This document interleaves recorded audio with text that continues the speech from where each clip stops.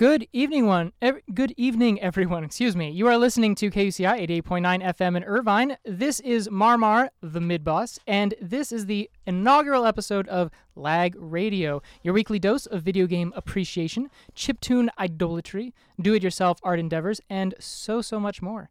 My goal with this program is to discuss video games from across the ages really in depth, bringing on guests to help delve into various different video games beyond just a simple review. We're going to be talking about game development, game theory, the intent of games, both classic and relatively unknown as well. And of course, I want to get you folks involved in the process too, so I'm going to be inviting you all to play through a game the week prior to the show, so that way we can discuss it on the Facebook page and kind of get your own take on some of the games and the different themes and motifs and such. So before we get into the nitty-gritty though, let's set the stage a little bit. Let's take a listen to some of the tracks from this week's selection.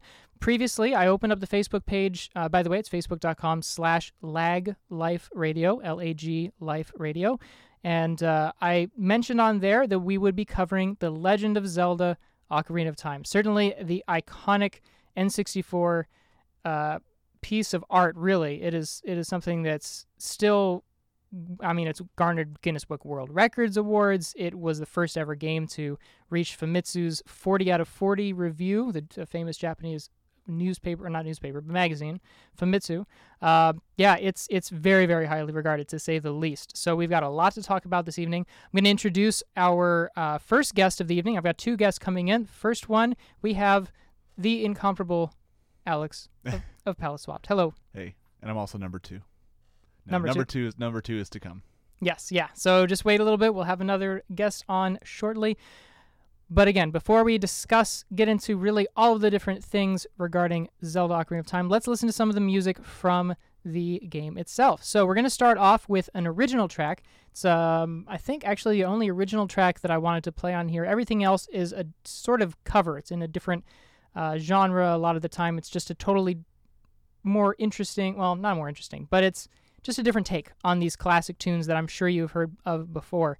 So we're going to start off, though, Koji Kondo's title theme. So good. I hope you enjoy it. Again, thank you for listening to KUCI 88.9 FM in Irvine. This is Marmar, the mid-boss, with Alex, and this is the first episode of Lag Radio. Thank you for listening. Good evening, everyone. You're listening to KUCI 88.9 FM in Irvine. This is Marmar here, joined by Alex in the studio discussing The Legend of Zelda, Ocarina of Time. We just got done listening to our first two songs of the evening. The first one was the title theme, originally, of course, by Koji Kondo himself, and that was off of the original soundtrack to Ocarina of Time. After that, we listened to a cover. It was kind of a fusion of a few different themes from the game. It was part of a Materia Collective release. The composer, Eric Buchholz, Buchholz, and the song was called Hero of Time, and it comes off of the same titled release. The Hero of Time is about 13, 14 tracks total. We're going to be playing a few different selections off of that one throughout the evening. But in the meantime, we're going to discuss the game itself. We're going to get into the gameplay later. We're going to get into the story a little later. First, we got to set the stage, as always, of course, background and as always, history. like every other episode we've done. Well, I'm just thinking, like, when you write an essay, you don't just, like, jump into the meat. You got to get into... Exactly. Right? So we're going to talk a little bit about the history. Appropriate. So first off, for those of you who did not know, I didn't know this before doing some of the research, Ocarina of Time was actually originally intended for the Nintendo 64 DD, or disk drive peripheral. Interestingly, it was something that kind of just, like, tucked underneath your N64, and I guess it was failed, or canceled, I should say, but... It was canceled. It never happened in America. It happened in Japan, though. Sure. What's interesting to note about that, though, is I'm wondering if they were kind of trying to do it like a throwback to the original Zelda with that, because the original Zelda for the NES came out on the NES, came out on the Famicom Disk System. It was, I think, one of the first games to come out on the Famicom Disk System, which was able to be saved. You have like save data, which is before with cartridges, there was no like flash memory, so. I'm wondering if there was some kind of a throwback or whatever reason, maybe like more expansion to graphics or something for the 64DD, but... Probably. Yeah, I don't know. Either way, they did eventually decide to shift it onto the regular N64 carts that were... Probably the much better decision. Yeah, I would agree. And requiring people to buy an extra device to play your game... They would have. For Zelda. Yeah, of course. They would have. Get that money. But man, like with just the cartridges, like that pretty much sealed the deal for a lot of people. Like, it was able to be sold in America and Europe and all those places because of that. Sure, yeah. So before we even talk about just the quality of the game, what made it so iconic, really one of the things that made it super hyped to begin with is just that it was such a departure graphically for the franchise, right? So all the Zelda games before it, there were no polygons, right? It was all pixely. There was not any like depth. Yeah. It was all like XY movement. Yep. You would old Zelda. I mean, if for a lot of people listening, if they remember the old way of Zelda, it was top down, eagle eye view, and you'd go to screen, and you'd just kind of go on this X and Y axis. This is the first game that used like a third person view, and it just completely changed the whole like how the game was played. Yeah, and it's interesting because later on we'll talk about this a little bit, but the style of the gameplay kind of is still a thing, and it relates to the story. So some of the story from alternate timelines, because all the Zelda games, in case you didn't know, they are connected in some loose ways and some not so loose ways sometimes. They like to say that. I don't know if they know or not. I think they're just kind of retconning the whole thing. But. But either way, some of the games that are part of one particular timeline, they're all that eagle eye view still. And the ones that are the behind the, not behind the shoulder, but behind the character, the third person perspective, those ones are part of a different timeline. So we'll talk about that. So stay tuned for that. But Ocarina of Time was also extremely important for the N64 because they needed their killer app, as that's kind of the phrase that they like to use a lot of times, the things that will sell the system the most. And they did have Super Mario 64 prior to this, but without that, Zelda, a lot of investors and such were worried about the N64 surviving into the future. But they were hyping it as this is the second coming, basically. And I remember how many times that got delayed too. My mom was a big fan of Zelda, particularly, so she bought like the Super Nintendo one, the Game Boy one, all those. And just remembering, like, I forgot how often it got delayed, but it was like 2 years after or a year after it had initially been like told it was going to come out, it actually came out. So that was one of the worst, most painful waits because you just kept having to, now it's coming out. 6 more months delayed, and it was crazy. I'm glad that they took that time though to really. Oh yeah. I mean, the quote, final product. The quote from Miyamoto. You know the quote, right? Which one? A bad game is bad forever. Or what was it? A good game is. I don't know, something about like a good game takes time, but a bad game is bad forever. Right. Yeah. That's true. Which is pretty much like the Nintendo motto. You need to perfect it, get it polished. Otherwise, people will remember that first impression. Right. Exactly. Yeah. So one of the things that was super important to the game differs from the prior releases. Of course, this is also because of the technology. There are cutscenes. Ocarina of Time had plenty of cutscenes. In fact, Miyamoto wanted to have 90 total minutes or so of cutscenes, and really, really cool, actually, was that none of it was FMV. None of it was... full motion video. Full motion video, thank you, yes. So it was all just rendered in-game. Which is kind of like what Kojima does for, I mean, I'm diverging now with Metal Gear Solid, where he didn't want any of this stuff to be... He wanted it all to be in-game engine. And I think that adds a lot to the effect. There are some cutscenes with like no dialogue, but there are some with dialogue and stuff. It's pretty intense. And especially the way that I'm getting ahead of myself a little bit and getting into the game itself, but the perspectives that were used in some of these cutscenes, even from just the initial cutscene that leads you from the Deku Tree in Kokiri Forest at the beginning of the game, all the way to the beginning, you are quote unquote playing as Navi at this point, and you are following her perspective. I assume her perspective. It's a fairy. Yeah. With I don't know, probably genderless, but either way, the fairy is kind of like roaming through the different parts of the Kokiri tribe's inhabiting area, and it's just kind of following her perspective, and it slows down at points, it kind of like spins around, and it's just this first person. It's so neat, especially for the time. I don't think that was really being done in a lot of other places. So yeah, they really made use of those cutscenes to really get that adventure feel, that unique ambiance, really. But when it comes to the camera setup itself, it was chosen to be largely AI controlled, Miyamoto said, because that the focus that way could be predetermined onto the environment instead of based on the character.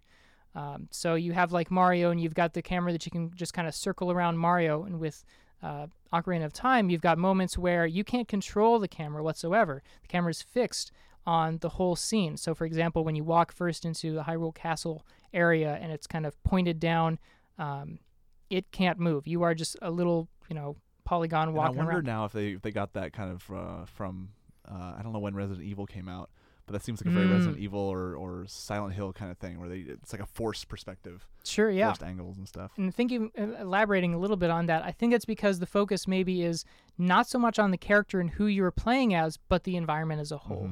It really wants to get that feel going. So I really liked that. That's one of the defining things for me. But talking a little bit more about the game before it was released, going back to kind of the hype and such, pre-orders actually had to stop at, it used to be EB Games. I think they're still around in Canada maybe or Australia. But Electronics Boutique, they were called. They had to stop pre-orders because of how hyped it was. There were so many pre-orders that they just were like, no. Like, we have too much money, guys. Please, we love your money. But also as a continuing part of the franchise, I guess we were talking a little bit about before this, that the cartridges, if you pre-ordered, they were gold. And the box was also it was weird. It wasn't. I think it had like a sticker on top that like made it like a gold kind of lenticular kind of thing. I still have my box, and it's different than what you see everywhere else. And yeah, it was kind of a harkens back to the old like the initial releases for the NES, which are gold cartridges. I don't know if they were pre-order only, but I believe the first run or the first print were all gold cartridges for Legend of Zelda 1 and 2. I'm glad they continued that. I think it's a nice touch. They stopped it for the throwback Game Boy one and the SNES one, but then brought it back for this one, Ocarina of Time, and Majora's Mask. Right. And then I think everything else became disc-based after that. Right, so. yeah, they can't exactly do that the same, Yeah. but that's okay. Either way. But yeah, as I also touched on earlier in the program, a bit of its legacy with regards to, it was the first game to receive the perfect 40 out of Famitsu. Since then, I think there have been another 22 or 23 games that have hit that rating. But of course, this game came out in 1998, so it's been, I think it was 98, 97, 98. It says 98, and I just looked, and it looks like it was a simultaneous release. I didn't know that, which would explain the delays that it had so many times. But I never knew that it was a simultaneous release. That's pretty... I mean, that's what I'm reading. It just says they came out in Japan and America. Japan and America simultaneous release, not a worldwide simultaneous. But yeah, it's pretty great. They were able to translate it and do all that stuff, and then release them in the respective regions at the same time. Right. Typically not the case for sure. You've got to have that time to localize and all of that. So, and I'm glad that they were able to do that, and it wasn't wrecked. Like that would be my other concern. If it's the same time, maybe they kind of skimped on. No, there wasn't any glaring, as far as I know, glaring glitches and stuff. Of course, the speedrun community found some glitches, but not stuff that's easily executed. Sure. I was actually just watching the video. One of the world record runs. It was 17 minutes and something like 10 seconds. And you just go like out of bounds. You end up teleporting, just doing crazy stuff that like was not intended. But it's not easy to do. I don't think in all my playthroughs I've ever had that purposefully happen, or been able to find a glitch in that. So I mean, it was a really polished game. Yeah, for sure. All right, so we've kind of gotten through some of the background and the history for now. So we're going to get back into some music, kind of continue setting the stage so that we can discuss the story and later on the gameplay. Next up, we're going to listen to a very energetic piece. It is a electronic kind of rendition of Saria's song. It's called Saria's Drop, and this one is by Glacial Spoon. After that one, we're going to listen to Saint Vital's Fresh Lemonade Cuts? No, Limestone Cuts. I'm sorry, I can't read from that far away. I need new glasses. It's a very small resolution. I can understand your pain. Thank you. Appreciate it. I'm having a hard time as well from here. That one is going to be a cover of... Actually, I'm not even going to spoil it. Maybe you'll recognize. So we'll see. But that one is going to be by Double A Ron. Both of those tracks are from OC Remix. I'm going to be talking about OC Remix a lot over the course of this show. It's a wonderful website that has been around for over a decade, well over a decade. That you can get all this music for free, listen to it for free, download it for free. It's completely just community centric, and they're both of these songs available free if you'd like. So check them out there. So yeah, let's get into that. Thank you so much for listening to KUCI 88.9 FM in Irvine. Again, this is Lag Radio here with Marmar and Alex. Yo. See you in a bit. Good evening, everyone. You're listening to KUCI 88.9 FM in Irvine. This is Marmar here, joined in the studio by Alex from Palette Swapped, as well as... Brandon from formerly The Crescendo. Thank you. It's been a while. It's been a while. Well, welcome back. Thank you. We are here discussing The Legend of Zelda Ocarina of Time. If you haven't already been able to tell, we just got done listening to the wonderful cover of the Song of Storms. It's called Please, Please Make It Rain, and it is by Benjai Pod. Before that one was Double A Ron with the song Saint Vital's Fresh Limestone Cuts. It was a fun version of the Goron City theme. And then before that one was Glacial Spoon with Saria's Drop, of course, Saria's song. All of those are found on ocremix.org, and they are available for free should you be interested in listening to them or downloading them or whatever. So we have to talk about the story. Very, very important. We've gotten through the background and history. Got to talk about the story, about all things Zelda. So would one of you be willing to give me your quick and dirty rendition of what the whole story of Ocarina of Time is? Just general. How about just general? Overarching, same thing as all the other Zelda games. Zelda's in trouble. You gotta save her. You're a kid at first, and then you're older. And things that happen when you're young affect what happens when you're old, so you can kind of manipulate the game in that way. But overarching story kind of lacks like the other Zeldas, you know what I mean? Like the big main goal is to save Zelda. You know what I'm saying? So that's the quickest summary possible of that game. Yeah, my summary would be that you start off as just a boy, kind of a never land. You never grow up, and then you find out. I'm trying to remember. Like, he ends up going out into Hyrule Field, and then you end up finding or learning about Princess Zelda, and then I think all this stuff kind of happens to you, the Ocarina Falls and all that stuff, and then you kind of just learn all this stuff about the passage of time and all that stuff, and then I'm not now that I'm saying it, I don't feel like I remember a lot of the story. So why don't you? It's probably because there's not much there. There is, but I just can't remember now. The whole. Well, I mean, I think that kind of talks a little bit about the quality of the game, because really, like what you guys are saying, it is kind of a generic sort of story. It's got this like archetypal setup where you are looking to save the land of Hyrule and Zelda, the damsel in distress, and all that stuff. Even though she's not really damsel in distress because she's super cool and badass as Sheik.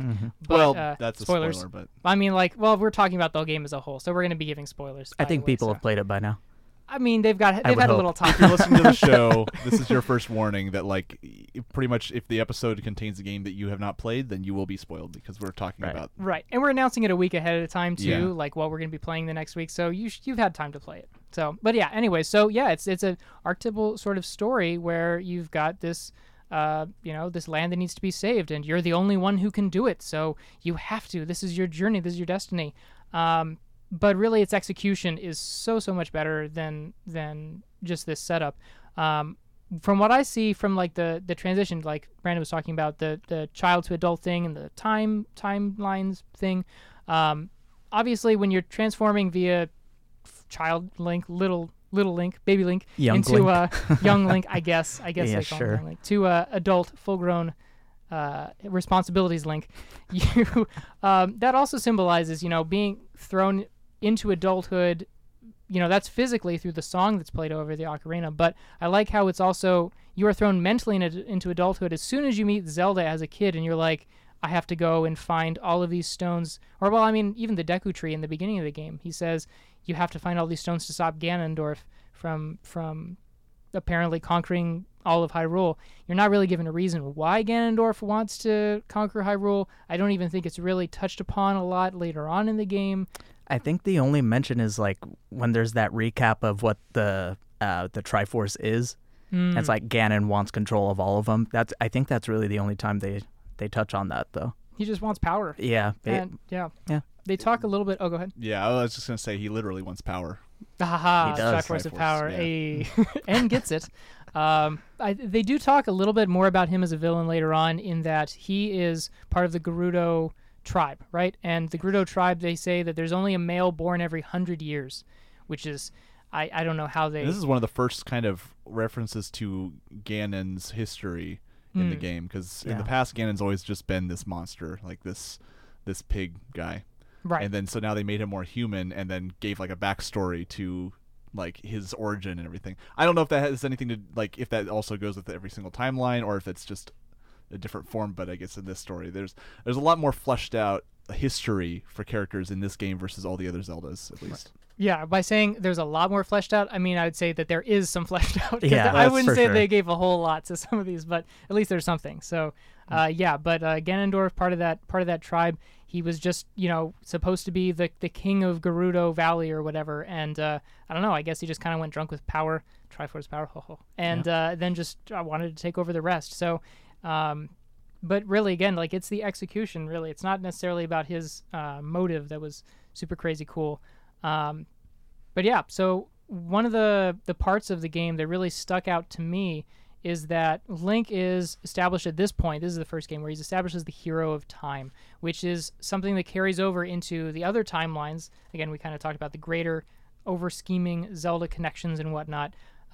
Link is supposed to be this hero of time that's just kind of like this ageless battle. There's always a Link. There's always a Ganon or a force similar to Ganon. And there's always someone or something that needs saving. But where's I going with that one? We'll talk a little bit more about that one when we're talking about the timelines in a bit, so sit tight. Before that, though, let's also talk about a little bit about Dark Link. So Dark Link happens in the Water Temple, if I'm not mistaken. Oh, I was going to say the history of Dark Link starts in sure, Zelda 2. Hit the me, Adventures of That's Adventure right. of Link. I forgot about that. That's the first time you see. I don't know if he's referred to as Dark Link or Shadow Link, but he ends up, spoilers for that game, he ends up being the real boss after that. Like I think you beat. I don't know if you beat. I don't remember who the last boss is in that game is. Oh, it's that that big pain in the butt like bird thing that you have to attack. That's like flying up and everything. Then you go through the like near the end. You're like, okay, I'm done with the game. And then this old man like says you have to fight yourself. And so you fight Shadow Link or Dark Link or whatever. I think he like literally jumps out of you, right? Like it's like Yes. it splits from you. Yeah, it's actually pretty cool effect in for that. back. Yeah, Yeah, exactly. I don't think he was any other game since then. So like this was his like return as like the Shadow Link or Dark Link. That's a good It's point. pretty Yeah, cool. it's a nice throwback. This one is such a neat fight, though. Like it's absolutely one of the defining moments of the game where you're in the water temple, you go through this door, and then suddenly there's this giant expanse that's just kind of, it's like foggy around. You can't really see. It just kind of goes on forever. There's a tree in the middle, and there's another kind of arch, I think, that you're supposed to probably go through this door at the end. But before you go through it, behind you at the tree, I believe, shows up this Dark Link, and immediately it's just like you're thrust in a battle. And I know originally you started like fighting against him, and he seems that he's mirroring your attacks, right? Because he's probably another part of you. But eventually, I think he kind of grows a little more aggressive over time, and you're able to defeat him. Not too difficult, if I recall. not once fight. you figured it out. Yeah. the little trick or whatever. But Sure. Yeah. But I like that because, of course, it's pretty easy to symbolize that this is, you are fighting your own darkness. You're kind of fighting your own doubts, your fears and whatnot, facing yourself, and it kind of feeds into the Carl Jungian selves. Feel free to look that up, all you psych nerds. I really, really like that fight a lot, and it's just there's no like pretense, there's no talking or anything. It's just you fight and you're out, and it's kind of like conquering yourself. Yeah, some of my favorite themes in that game are definitely the creepy elements. Creepy. Shadow Temple, like the mummies or whatever the mud guys are. re-deads, I The think. re-deads, yeah. Mhm. Just how they implement that creepy element to it with the music, and like it's so much creepier than it should be. Like I don't know if they intended it to be as creepy as it should be, and then they went all out on Majora's Mask with that kind of theme, which I think is a story for another time. But they really did this kind of like uncanny creepiness with the polygons and the textures and the music and just a perfect mixture of all that just kind of it just gives you this like creepiness. That one boss in the Shadow Temple. Oh, is it Bongo or something? Or no, there's like the mini boss in that where it's like okay. those hands are like just come out and grab you, hold you at your head, and then this like blob guy starts coming toward you. You don't remember that? No, I don't remember that. Oh man, that was... Oh, is it when they're hanging on the ceiling? That one? No, Or- I think they come out of the floor. There's just these big long hands, and they just grab you by the head, and like you're frozen in place, and this thing slowly comes towards you. Yeah, Jeez. yeah, and, yeah, like, yeah. slings its head at you. It's just like It's this isn't a super Zelda creepy. game. Like it's. Yeah, that's my favorite element to the Ocarina of Time. I think Creepy defining Yeah. elements. I mean, I think it's my defining one as well, just because it came out in '98, right? Yeah. I was 4 at the time, so when my cousins were playing it, I saw them playing the Deku Tree, the first dungeon, like the tutorial dungeon, and I was like, yeah, those spiders, I'm not about that. So I don't think I actually finished the game till I was like 15 or something. Like, yeah, when I just couldn't get over it. When you hear this, like, and you look around, you just see this giant spider you're not expecting to see. It's like, okay, that's like For a little sure, too close, a little too close to real life. Yeah, because then I played like Oracle of Seasons and Ages after that, and I'm like, there's none of that in here. So it was just kind of off-putting that was in that game, but not any of the other ones. Interesting. Yeah. Speaking a little bit to the Redead part, that was one of my other favorite parts is the first time that you go from being a child to an adult, you go through the Temple of Time, suddenly you're an adult, you got the Master Sword, and you walk out and you see Hyrule Town, like the market, and it's just like a bomb hit it. It just looks like this desolate wasteland, but there are these Redeads that are just standing there, and the moment that they see you, you freeze in place and you can't do anything. And you can beat them up as much as you want, and they'll fall over, but they don't die. Yeah. They just come right back up. They stand right back up. Yeah, like a Weeble Wobble. Yeah, like a Weeble Wobble. Yeah, so I love that what they did with the Redeads, and yeah, like the same with the creepy factor with some of those fights especially. Yeah, but I mean that does go like when you first turn into an adult and you step out, you're like, wow, there's really a lot of implications for like what my actions as when I'm young, like it's really gonna affect later. So it motivates you more in that sense, I think. Whereas if you kind of wait it out and go to the field first, maybe you don't like get that right away realization that things are way different. So yeah, I think it is a better motivator to have it right when you come out of the temple. Right, yeah, definitely. Yeah. And you start to wonder, like, all right, well, where are all the townsfolk, right? You remember when you were a kid, there's all these people that are dancing around. There's the people who are like, oh, this is the market. I got to buy things. Blah, blah, blah. Give me a better price, haggling, whatnot. Right. And so what happened to them? So then you go to, of course, Kakariko Village is where they've kind of been displaced to. That's where they ran from after Ganondorf took over the Hyrule Castle and such. So, yeah, it's sad to see them, like, they're over there where I don't think they really wanted to be there. There probably isn't even space for them living there, but I don't know. They may do. So one of the other things I wanted to touch on is an interesting little tidbit that I found while researching. Something that changed. So there were actually 5 different versions of Ocarina of Time that came out that were released. There were 3 different ones, I believe, for the Japan release, and there were 2 for what's called NTSC, right? For North America. Mm-hmm. Yeah. Yeah. So they were just kind of like little updates, little bug fixes, I guess, a couple parts here and there. But one of the things that changed between the GameCube version and the original Ocarina of Time for N64 was that the Gerudo tribe had their symbol was originally an inverted crescent and a star, which is typically associated with Islam. So later on, also, in addition to that, there was a sample in a track used for the Fire Temple dungeon after you transform into an adult that had a part of an Islamic chant in there. And both of those things, although contrary to probably what you're thinking, is that there was this big public outcry, like anti-Islamic, opinions in here. Really, Nintendo decided to change this because they, as an entire company, they have a policy of avoiding any sort of religious affiliation. Which probably dissolved in the past few years, I think, because they have the Binding of Isaac on the eShop now. So money speaks louder than they a lot of their philosophies have changed. Yeah, for the good. For sure. But yeah, one interesting point about that is I think that sample was not even like, it was just used as a flavor for the music, because a lot of the samples, and this is another tidbit, the music uses a lot of sample packs, like not just like instruments or anything, but like actual like moods and textures and stuff, like 30-second samples. So like the Forest Temples, you can find a lot of this stuff online, but the Forest Temple, for example, the entire like theme of it or the music in it is based off of certain sample packs that Koji Kondo found and implemented into it. How about that? Yeah. I did not know that. So you listen to those and you're like, oh, that's the entire song, but he just like sped it up or slowed down the sample and just added other samples to it. So it's pretty interesting to find out. This is a lot of like the non-MIDI music, of course, because you can hear the MIDI sounds, but then the actual like really like high quality kind of sounds, like Forest Temple, for example, you'll go like, oh, okay, that's just a sample, or like Fire Temple and stuff. Right. Mm-hmm. All right, well, speaking of the music, let's get back into some of that. We're going to listen to now a cover of the Gerudo Valley theme, which is called Gerudo Desert Party. It's by Ruben6, and again, it's another one off of OC Remix. So, hope you enjoy it. We will be back in just a little bit. Thank you for listening to KUCI 88.9 FM in Irvine. This is Marmar the Mid-Boss here with Alex and Brandon, and we are Lag Radio.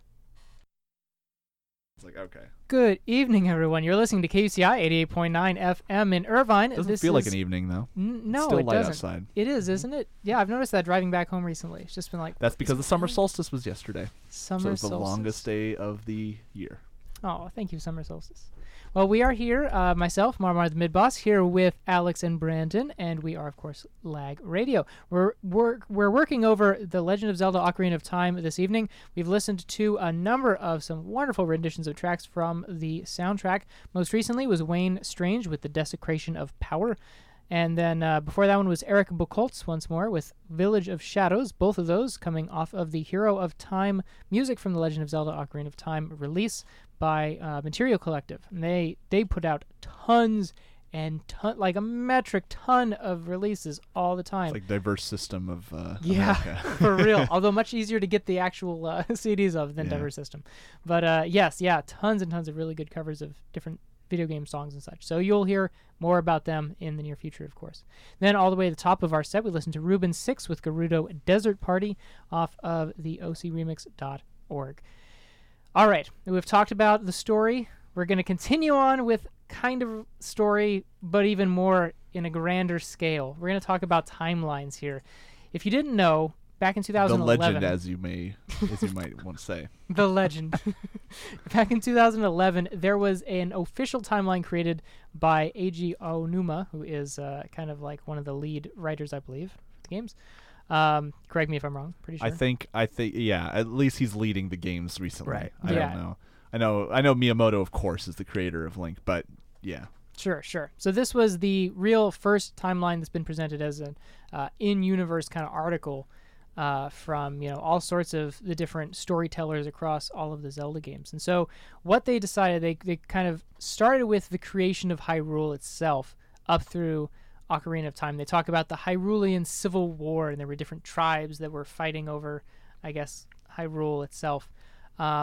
Really, that bit, not as important. We do learn in Ocarina of Time about the creation of the world by the goddesses and the pretty early on, I think, too. It was by the Deku Tree, right? Yeah. It's a pretty cool cutscene. There's like rain falling, and you see the goddesses. They're different colors, and they're just kind of shooting through, and they talk about Ganondorf at that point.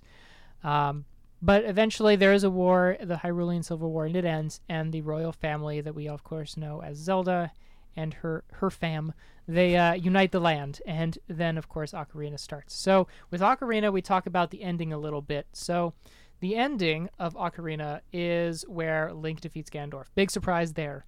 If you're good enough. If you're good enough, get yes. good. Get good, exactly. Thank you. So Link will defeat Ganondorf at the end. He gets sealed in the Sacred Realm. The 7 sages that you have collected, not collected, they're not Pokemon exactly, but you've engaged them, and they have devoted their power to you in order to seal away Ganondorf into the Sacred Realm. He gets sealed away by the 7 sages, and then, of course, Zelda says, "Oh, thank you for saving us. You are adult Link at this point." She says, "Well, we've taken care of this issue now in this timeline.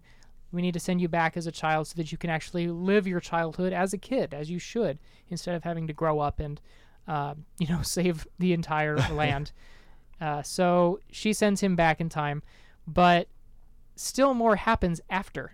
So what we don't learn through Ocarina of Time is that after that, Ganondorf does escape, or at least in this adult timeline. We're going to call it the adult timeline.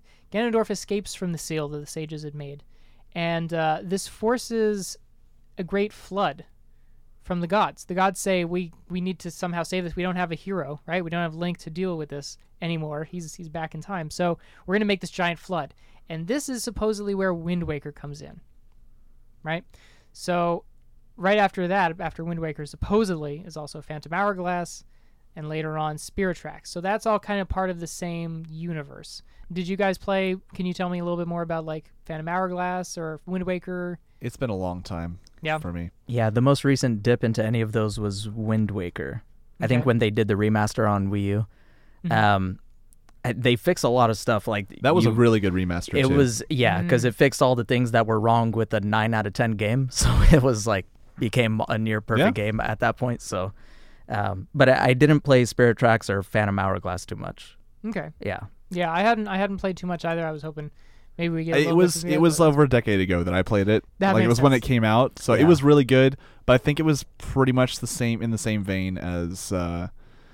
I don't know. Maybe I'm thinking it's gameplay wise. It was in the same vein as Wind Waker, but you do have the same style Link, and all these Links are different Links, True. by the way. But for some reason, this like post Flood Link is very cartoonized, Right. like big eyes and stuff. They're different links, but they follow the same timeline, Yeah.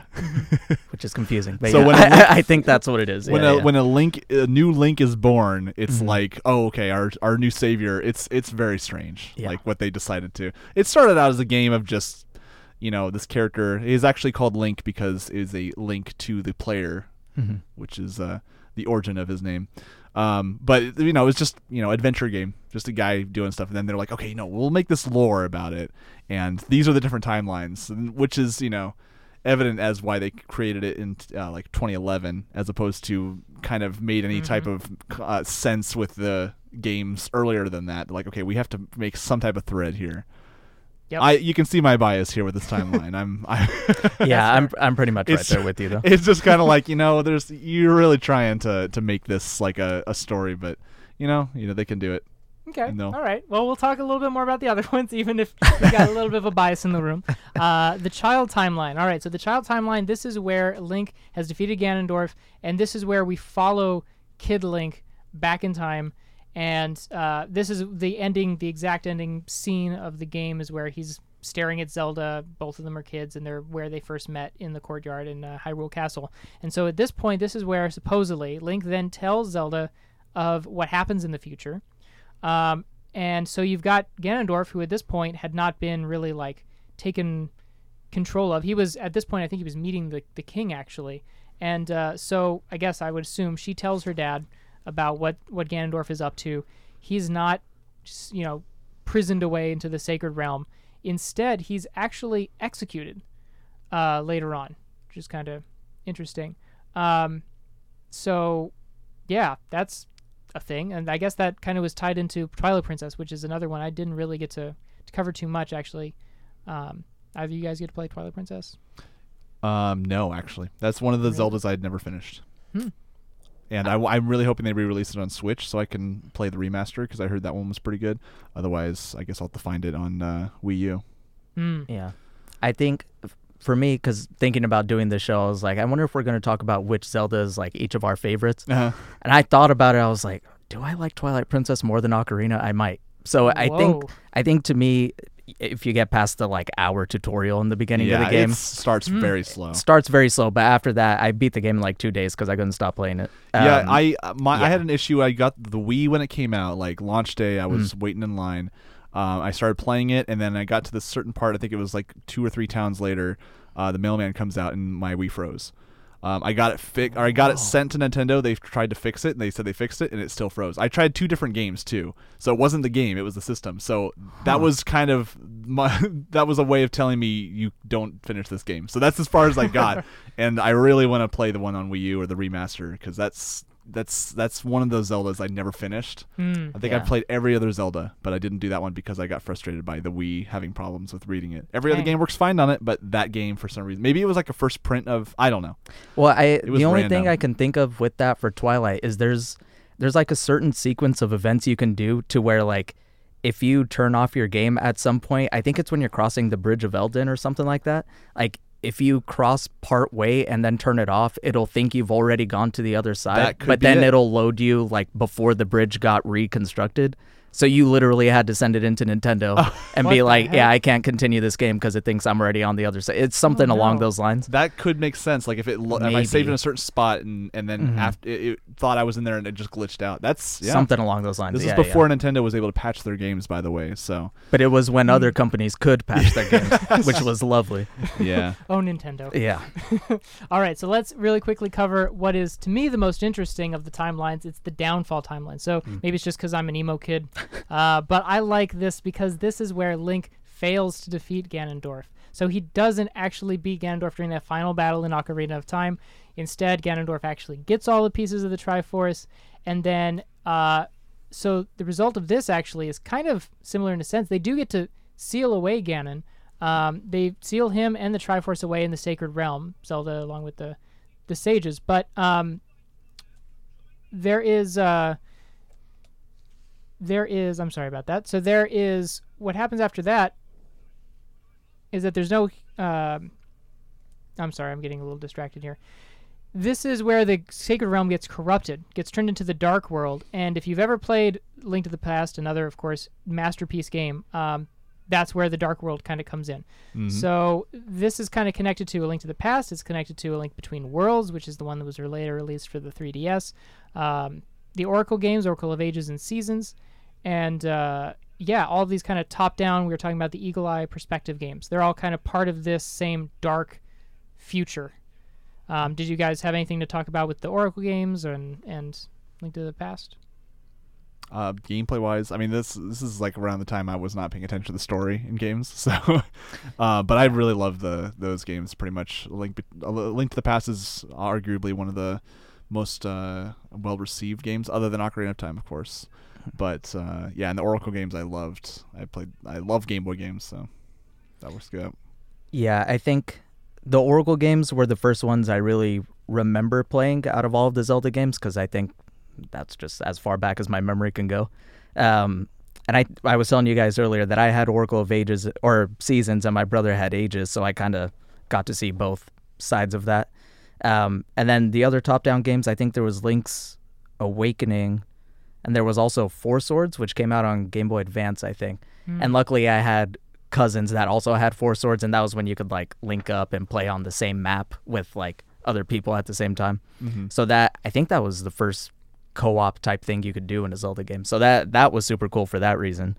But in terms of timeline and all that stuff, they do seem, all of these games together are definitely like way different from the main Zelda titles, I would say. Like especially Link's Awakening, there's just so many zany characters and like oddball themes. You see Goombas in there, and like, there's a lot of like weird like mashing of Mario games and stuff, which I don't know if it was like part of the story or not, but I mean it kind of is, because I don't know if I should spoil it or not, but at the end of the game you find out that it was all just a dream. So a lot of those characters didn't, persist through Zelda because they were just kind of made up in his head at the time.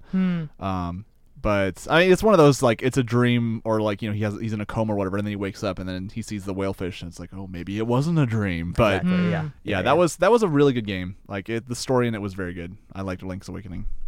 Okay, so generally the feel, though, you think that kind of fits into the like darker, evil. Well, I would say evil, but that darker timeline. I would say so. Yeah. Okay. I think, does that also include Minish Cap? I would say it probably does, right? Question. Yeah, I can't remember that story on that one. The only thing I bring it up because the villain in that, I think his name was Vati or something. Yeah, like that. That would be if. I think that relates to the Four Swords kind of era. So I think that would be. Yeah, because that villain was definitely more. I don't know if you can be darker than Ganondorf, but he was definitely like a darker wizard type guy. Yeah. So I think that kind of fit in with it as well. Yeah, it does say it is Vati. Good memory. Sure. It does say that it's a prequel to Four Swords. Okay, cool. So, yeah. Cool. All right, so we've kind of covered the timelines. So we will leave it to you guys to decide if this is something that you're even going to recognize as existing or worth thinking about, or it's bunk. I don't know. Maybe it just was designed to sell books. We should add that I think at the end of all of these is Breath of the Wild. I think. Okay. I don't know if it's at the end of only one, but I think it's at the end of all of them. At the beginning of all these, is it Skyward Sword? Yes. Which I really like. A lot of people hate, but if you can get past the annoying linearness of it, or linearity of the game, it is a really good, like, one of the best Zeldas, honestly. Wow. Yeah. I think initial reception was that it was one of the best Zeldas, and then over time people have like. Oh, I mean like Zelda that. Character, by the way. Like it's gotcha. one of the best Zelda like person. Yes. Characters. Like she has the most personality in that game. Oh, right, For right. sure. For sure. As for like one of the best Zeldas, probably not, but it is still a very fun game. There's some really cool mechanics in there. Like one of my favorites is you go into this area that's all kind of like dusty and desert, and then you activate these things that kind of have this like dome or like biome of what the past was. So like you would put them on carts and you'd go around and it would like things that were around this dome would be what it was in the past and like interact. It was really cool. And I think a lot of people missed out on it because they saw, oh, it's linear, like Final Fantasy 13, where people were like, oh, it's so linear, so yeah, I don't even want to play it. But it does get annoying where it like forces you to do these things in order and go back and revisit. Like it was at the apex of that annoying kind of gameplay style, but it has a really good story and a lot of the themes and stuff are really cool. And it was the first Zelda that you can actually like play as Link, because you would have the Wii Motion Plus, right, and you could move your Wii remote to like do different puzzles. It was pretty cool. It just was executed like not entirely good. I think that was the game where at E3 when they were first showing the game, they were trying to show like, hey, like you can angle your sword in specific ways, and then the game was just bugging out all over the place. So I think people kind of associate that with it. So that might have turned some people off. It had some bad first impressions, Yeah. like we were saying. Yeah. Like first impressions are pretty indicative. Very important. For sure. All right, so let's get into the gameplay. But first, before that, let's listen to some more music. Let's finish off the Zelda music. We're going to listen to the Hyrulean Overture #1 off of ocremix.org. Once more, it's going to be by Freeze Tag. And then we'll listen to a couple of more chiptuning tracks. We're going to get into less Zelda and more just like good chiptune stuff because I want to share the love with all that music, whatnot. So enjoy. Again, we'll be right back. Again, this is Marmar here with Alex and Brandon. We are Lag Radio. Good evening, everyone. You are listening to KUCI 88.9 FM in Irvine. This is Marmar, the mid-boss, here with Alex and Brandon, and we are Lag Radio. Yeah, so L is Brandon, A is Alex, and G is Gris. Grizz. Grizz. No. Have you been privately working on that this whole show? I thought about it last time, but I got too late, so I didn't want to spoil it for you guys. So Thank you. We are. I'm just saying. He's saying we are Lag Radio, and that's what Lag stands for. Rolls off the tongue. We just got done listening to a neat brassy cover of Mike Tyson's Punch Out, kind of a variety of songs from that game a long time ago. Mini Bosses is the name of the band, off of their album Brass. And then before that, we listened to our finale track from the Ocarina of Time. It is the Hyrulean Overture #1 off of ocremix.org. It is by Freeze Tag. All right, last bits about Ocarina of Time. We have to talk about the gameplay, of course. So let's talk about what made this game so legendary with regards to gameplay. Link. Not wrong. Legend of Zelda. Link's Legend of Zelda. Link's Legend. Yeah, I kind of already mentioned that. Like what resonated with me was the creepiness, like how well that game that normally isn't so dark was very dark in spots. But it was like Brandon said, that it was unexpected, because you just like you kind of just show up after like waking up as an adult, and it's just like a ghost town, and then these things like are just like slowly walking, like it's just like completely unexpected. Because there's danger that precedes it, but there's not like horror that precedes it. You know what I mean? Yeah, there's a clear difference there. And that might be more of the kind of setting rather than gameplay. Yeah. I would say this is the first Zelda, like I mentioned earlier in the show. It's the first Zelda that was third person, and you like the entire way you play the game is completely different than just like pressing a button to use your sword. You had they had different moves. You had like targeting that you could do, different ways to defeat enemies. Like the first boss, for example, was you never do in a Zelda. You have to aim up your air or your slingshot and shoot it. Like you just okay. You're seeing the spider on the floor. You can't attack it, but you have to learn to you have to hit its weak point, and it had all the elements of older Zeldas, but in a new dimension that you just did not have any idea to how to approach. And that first boss actually taught players about that, because you couldn't even start the boss battle until you looked up and saw Goma, and then you had to activate it. So that's kind of telling them, it's not just this 2D plane where you just look level around. It's there's a whole other dimension to this game that you haven't seen before. Miyamoto's one of those that are perfect developers to teach players that without being explicit, like look up and attack or whatever. I mean, you have Navi, and that's kind of the player's helper to if Good you old just Navi. give up. Yeah, exactly. If you're giving up, oh, I don't know what to do here, and then it's okay, enough waiting. Here's what you got to do. But it's also optional too. It's a lot different than what's her name from Skyward Sword. Fee or Fi. Yeah, something like that. What about the puzzles? How do you think the puzzles stack up to some of the other Zelda games? Of course, the water temple is somewhere in there as well. We'll discuss.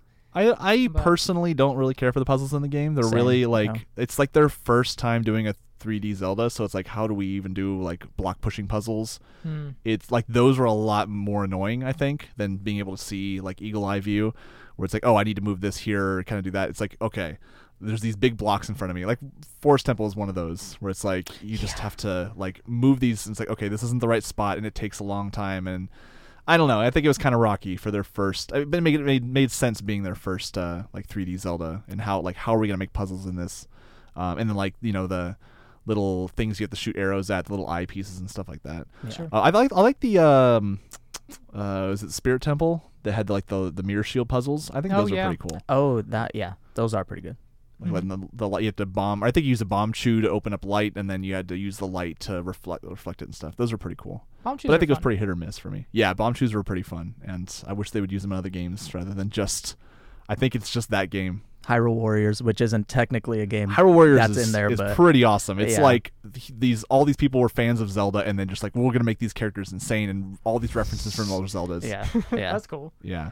What about the ocarina itself? I mean, that's huge, right? This is part of the soundtrack. We've been listening to all these songs and stuff, and these are songs that like they have clicked so well with people over time. And I don't think it's just because people played them when they were kids, and it's like, oh, this is my childhood. I think that there's something inherent about the melodies and how simple some of them are, but they're just so effective. Yeah, right? Koji Kondo's a master at like he did the Mario, like the original Mario theme, which everyone knows, the original Zelda theme, and then Ocarina of Time with the specific music like the Song of Storms, Soraya's song. Is it Soraya or Saria? See, I've always said Saria, but someone I've on always the said video I watched said Soraya. I've just naturally said Soraya because I've just grown up that way, but it's like Pokemon. People will pronounce it different ways. Yeah, I mean, a lot of the music is unique to that game are memorized or remembered by a lot of people. I think it is just because you touched on it a little bit, but it is because it's so simple. Like there were 4 notes that you could work with, I think. And I think there were other buttons you could press that had different notes, but they weren't ever part of like the official songs you played to get to different temples, I don't think. So it's like you had to make music with just 4 notes. And then once you played it, of course, they would add all the instrumentation and all of that. But at least in the N64 version, you have to memorize those different like songs or whatever the button implants or the imprints to play them. So it's like those get stuck in your mind in a whole different way than the other ones. I think the only other game is maybe Wind Waker, because you have to remember the conducting. The but that's more conducting than hearing the song. It's weird because in that game head. they use tones for the different directions to kind of emulate that, but it didn't work as well as the Ocarina. Right. Yeah, I agree. Like the simplicity of it, and it was only a few notes, and being able to I think the more you play them, the more you just get them stuck in your head because it always every time you play them, it'll play the rest of the song as well. And you'd be playing, the song of I don't even know these names now. The song of Storms? No, the one that you could to change time, like to speed through like Song day of and Time. night. Song of Time, was that it? Well, The doodle-dee. Yeah. That's song of. That's, wait. I don't even know what song that was, but I know which one you're talking about. I don't know the melody or the title though. There's ones that you would use to like just speed through like to nighttime or daytime. Yes. Epona's song, of course, you have to do to get Epona. There's a lot of songs you would just use constantly, or like teleporting and stuff. All the Bolero fire and stuff like that. Minuet Forest and such. Yeah. The only time that was annoying though was when. Is there a Temple of Time? Is that one of the temples in there? Okay, so that one. Yes. So you have to be a kid at points in that temple and an adult at points in that temple, and the process of like teleporting and going back to the temple or the not Hyrule Castle, where you pull the Master Sword out. Temple of Time. See, that's why I'm getting confused. I think it's the Temple of Time. That's the Temple of Time, yeah. Okay, so, but there's the actual dungeon where you have to, like, go between those 2 locations repeatedly when you're, like, young Link and adult Link and having to go back and forth. That's, like, the only time where the songs were, like, a bother more than they were something cool in the game, but almost every other use was pretty good. And I think did that song teleport you there? Because I know that, because if so, I think it was a multi-use song, because that song was also used randomly in spots that you weren't really... like told to. You would just see a block that was like a blue block, and you were just like, oh yeah, I have to play that. Oh, the that blue theme. block. Yeah, it Right. does remove the blue block in dungeons. Yes. Mhm. And you just have to. I don't know if they teach you that in the game, or if you just have to know. You just know. Yeah, I they think don't you tell just you. know. You'll open the ocarina, it'll give you the little tone like, oh, I have to play a song here, and you just have to know. I remember like not really knowing about that when I was a kid, Mhm, and I was like, okay, I guess I have to play this here. Okay, that's weird because that's a song that you would use to teleport to it. So yeah. Yeah, for sure. On that same note, let's talk about our grievances a little bit. Besides just so what do we not like about this masterpiece of a game? I don't know. Like at the time, there wasn't really anything to complain about. As of now, like after you like play Breath of the Wild, especially, the Yeah. controls are a whole lot better.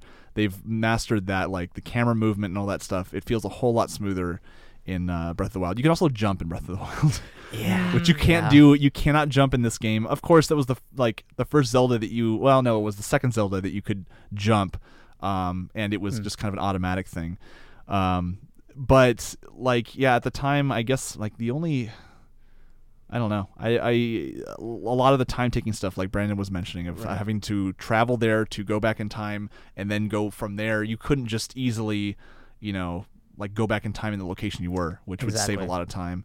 Right. But I think that could have something to do with not that they rushed the game out, but that they were developing it for so long and there were different phases and they were trying different things all along the development cycle. I think maybe that was something that just didn't get ironed out at the end maybe. But, I mean, it being in the game is a pretty big grievance that I have. But I think the 3DS version fixed it. But my biggest grievance is still the water temple. Like you're hitting a button guessing where the water level is going to be. And I think that has to so annoying. That also goes in hand with what we were talking about puzzles. Like they just didn't really nailed the puzzles down because they were doing a whole new dimension with that. Like, this would be a cool. It's one of those like good idea but bad in execution.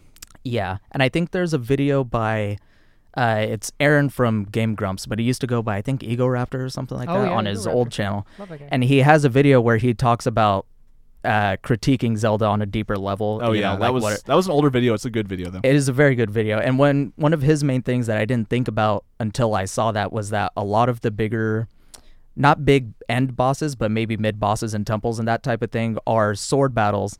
And they seem epic at the time, but it's only because you're waiting for them to do an attack and then you counter.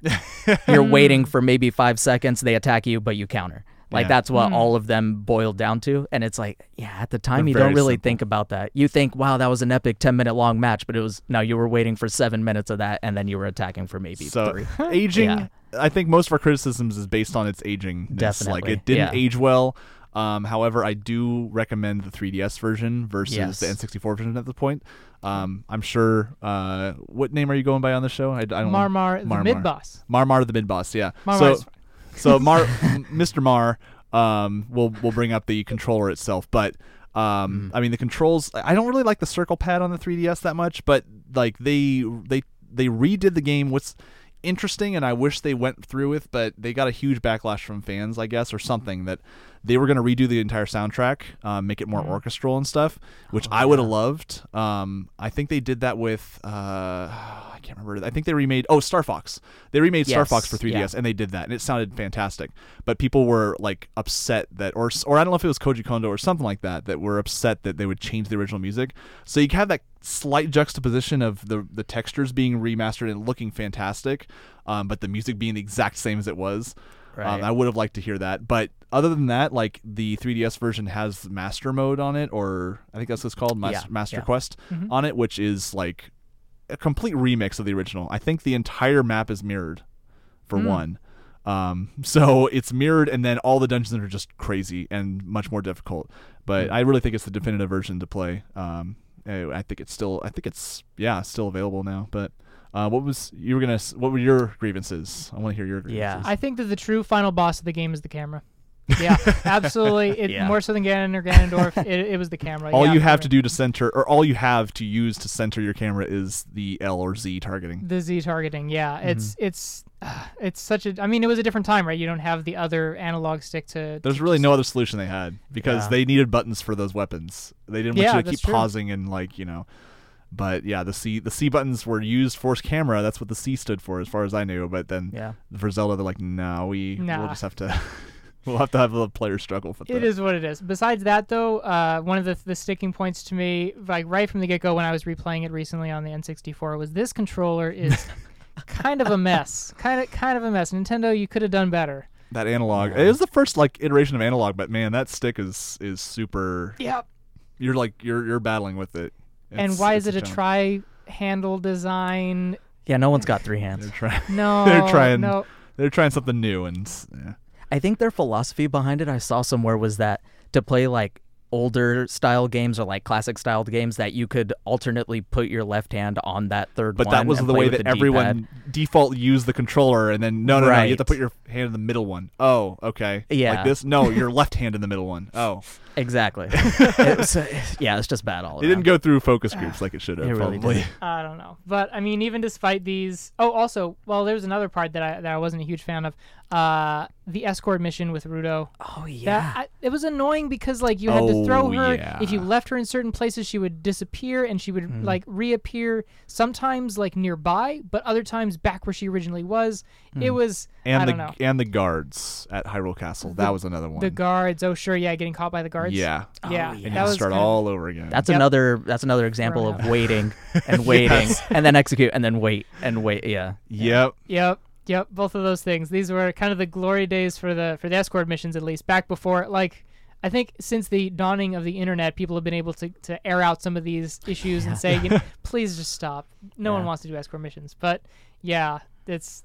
I mean, besides I those. just finished playing God of War, and you had the new one for PS4. Nice. And your son is technically an escort, but he's not, because he's like the strongest weapon you have. Like, you can just spam his arrows, That's and how he's you do an super escort awesome. mission. Yeah, that's how you Nice. do having an escort in a game or whatever. That's how it's done. Yeah, that's how you should do it. Well, in all, I'm sure we can all agree that despite some of these couple of distractors, Ocarina of Time is going to stand as like one of the best games, if not the best game ever made.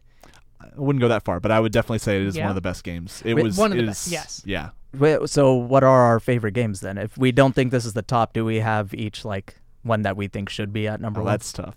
Yeah, That's like deciding your favorite child. I don't know. Yeah. fair. I don't know. Maybe that's something to explore in future weeks. Yeah. Yeah, for sure. For now, though, for those of you who are listening, if you want to call in, we do have a giveaway. We're going to be trying to do giveaways every single week, actually, on the show.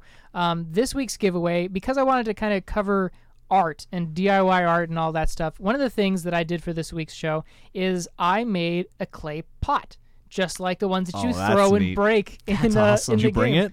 I didn't bring it, actually. Okay. Well, I should have. I have like a set of 4 of them. But what I did do is I made a video, and I'm going to be kind of working with it and uploading it to YouTube in this weekend, but how to make your own. And it's about the size of your palm. It's pretty small. That's cute. But Okay. you can make it bigger, of course. But you just get some clay. I used it from Michael's, and we just kind of go over the whole process. Mine didn't turn out so great, but the person that I worked with, DJ Chex Mix, you may or may not know from my previous show, she was able to make a couple of really great pots. That confuses me because I have a friend, DJ Chex Mixer. And Chex Mixer? Yeah, so when you you refer to her as Chex Mix, which I remember you mentioning her Sure, name sure. on the air, it's like, wait, what? Oh yeah. Yes, yeah, different person. So For sure. sorry, she made I good got pots. No, but Oh, okay. mine looks like a clay sack. It like makes you want to like- break it, Like Link. Christmas time. Yeah, Yeah. I'm absolutely going to break that thing. I'm definitely going to break that thing. But I'm going to give away one of those, and I will also give away a perler art. Actually, off of Etsy, there's numerous people who make really great perler arts, but I'm happy to purchase one of those and give that away to a caller who has been enjoying the program this evening. If you want to call in, 949-824-5824 in the next that 10 number minutes, 949-UCI-KUCI. First one to do so will get perler art and one of these cool clay pots. Really, really cute, actually, if you ask me. And yeah, so we're going to be listening to a couple more tracks before we sign out for the evening, real quick. But before we do, next week's show, we're going to be covering a first-person shooter called Spec Ops: The Line.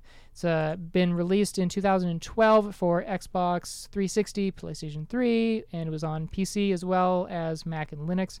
You can get it fairly cheaply online. We're going to be covering this because it is a really special kind of first-person shooter. That's what SPEC stands for. Special. Special Ops. You're It not does. wrong. You're That's- not wrong. Correct.